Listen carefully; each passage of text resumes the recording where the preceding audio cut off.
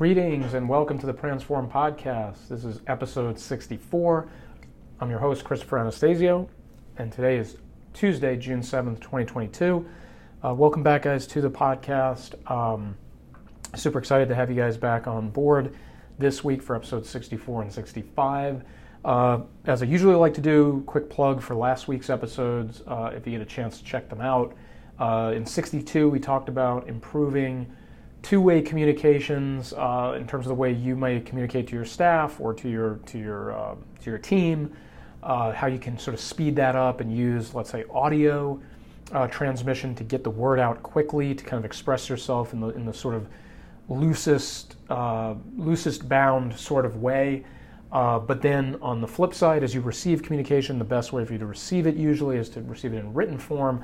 Allows you to very quickly digest and synthesize information that you're probably getting from multiple sources and multiple angles, being the business owner or being the person who's running the team or whatnot, running a marketing team, whatever the case may be. So that's episode 62.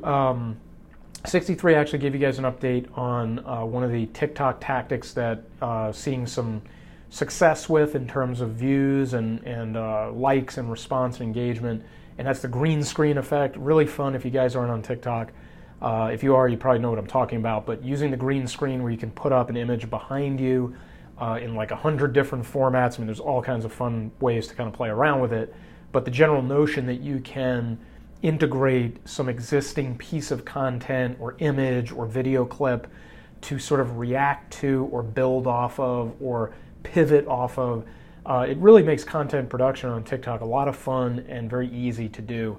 So check that video out, check that podcast out when you get a chance. That was episode 63, came out at the end of last week.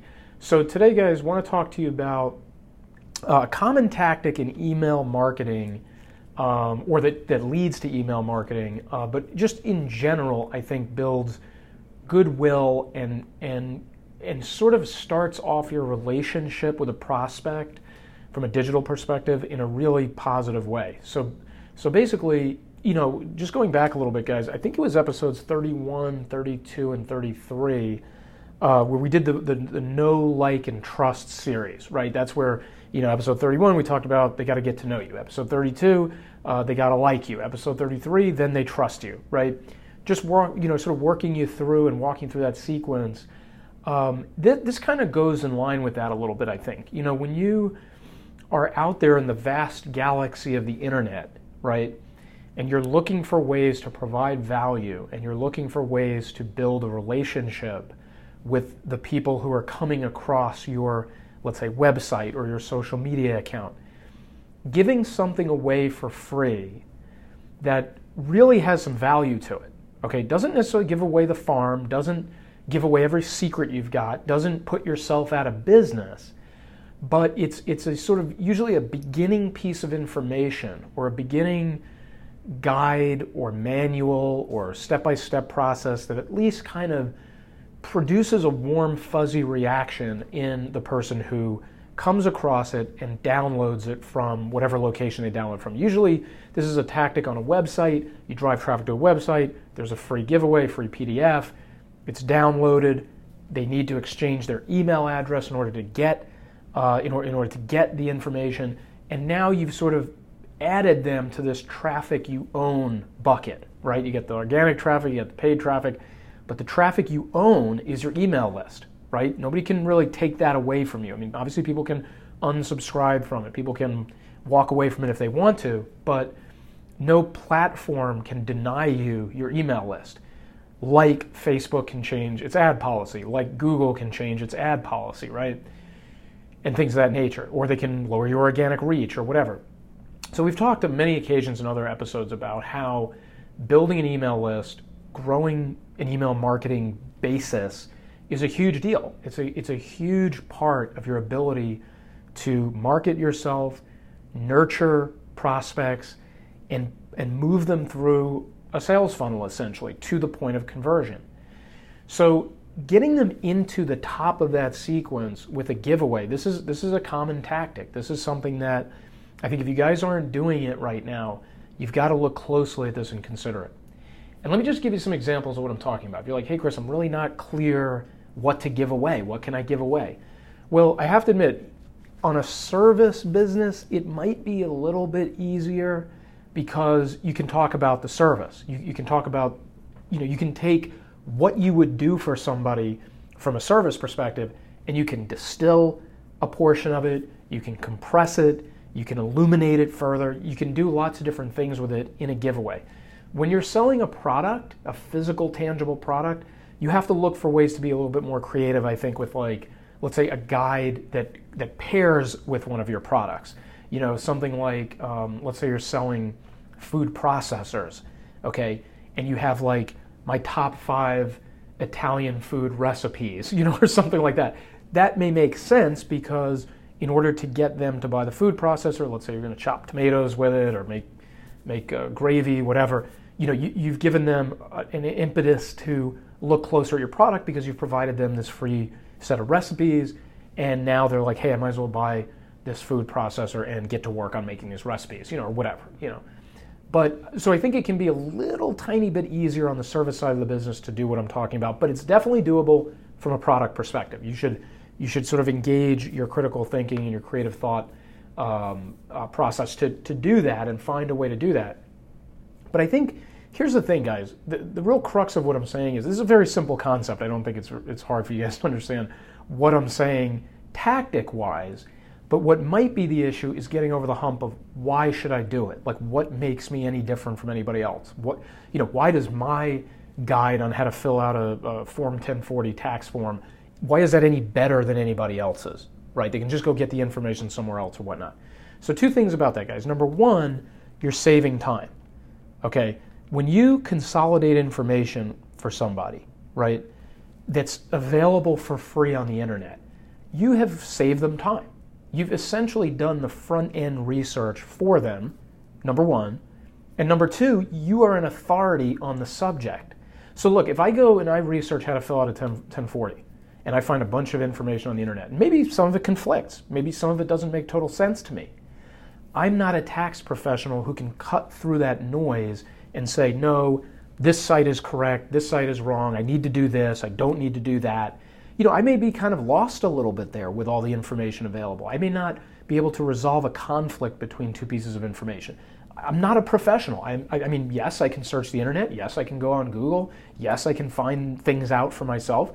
But not being an authority and maybe not wanting to spend all that time, I would appreciate coming across a tax professional's prepackaged guide that says, hey, here are some tips on filling out a 1040. Here are some pitfalls. Here are the 5 things to look for on a 1040 that might have normally escaped you. You see what I did there? I took a mundane topic, filling out a Form 1040 here, United States tax code, filling out a Form 1040, and I turned it into something a little more intriguing, like, oh, what are the 5 things to look for? I kind of know how to fill out a 1040. I maybe filled one out before, but I don't know what these 5 things are. I don't know what to really look out for that a tax professional would look out for, okay? So saving time and sort of putting maybe like a little bit of a unique spin on it then sort of invalidates this argument that, oh, I could just go find out what I need to on the internet. Yeah, you can. You need to spend time on it. And yeah, you might not be able to find these 5 things that I'm talking about, or whatever you come up with, whatever spin on it that you put on it. Certainly the person is not going to know. Most likely, they're not going to know what those things are, and they're not going to know if they came across them during their research, right? So there's a lot of value to saving time and accelerating them to an outcome that they're seeking, a successful completion of a Form 1040, right, in this example. The other reason that this is a really good strategy for you guys to think about, good tactic for you to think about, is that when you say, well, there's another 100 tax professionals out there, 1,000, 10,000, whatever, who are doing the exact same thing, right? Well, think of it this way, guys. Yeah, that probably is the case. There's probably lots of tax professionals out there giving away lots of free guides. But here's the rub. The internet is an infinitely sized space. There's no limit to the number of people who can hang their hat on an IP address somewhere with a website and give away a free PDF and say that they're a tax professional, right? There's an infinite amount of space for everybody. That means there's an infinite amount of space and time that a potential visitor to your site has to traverse to find the information they're looking for, right? So when they come across you and they see your guide, trust me, 99% of them don't say, well, let me go see what other guides are out there. Let me go find more tax professionals and more guides, and then I'll have 100 guides and I can read all 100 and I'll be great at doing 1040s.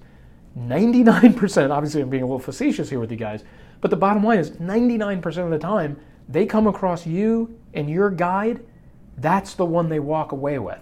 That's the one they read, and you're the person who sticks in their mind because they walked away for free with something you gave them that gave them value, that improved their situation, that elevated their understanding of this topic, whatever that topic happens to be. So the bottom line is, yeah, there's other people giving away stuff out there, but nobody's going to look for the other stuff once they find your stuff. So the real bottom line then is like, well, okay, Chris, so what's the point? If everybody's doing the same thing and I just need to hope somebody comes by my website and gets my thing, what you're really doing is you're creating goodwill. You're building up the know, like, and trust sequence by doing this. It's not really about the information in their hand, even though in point one, I illuminated the fact that there is a practical value to it. You did save them time. You did teach them something, right? So there's definitely value there.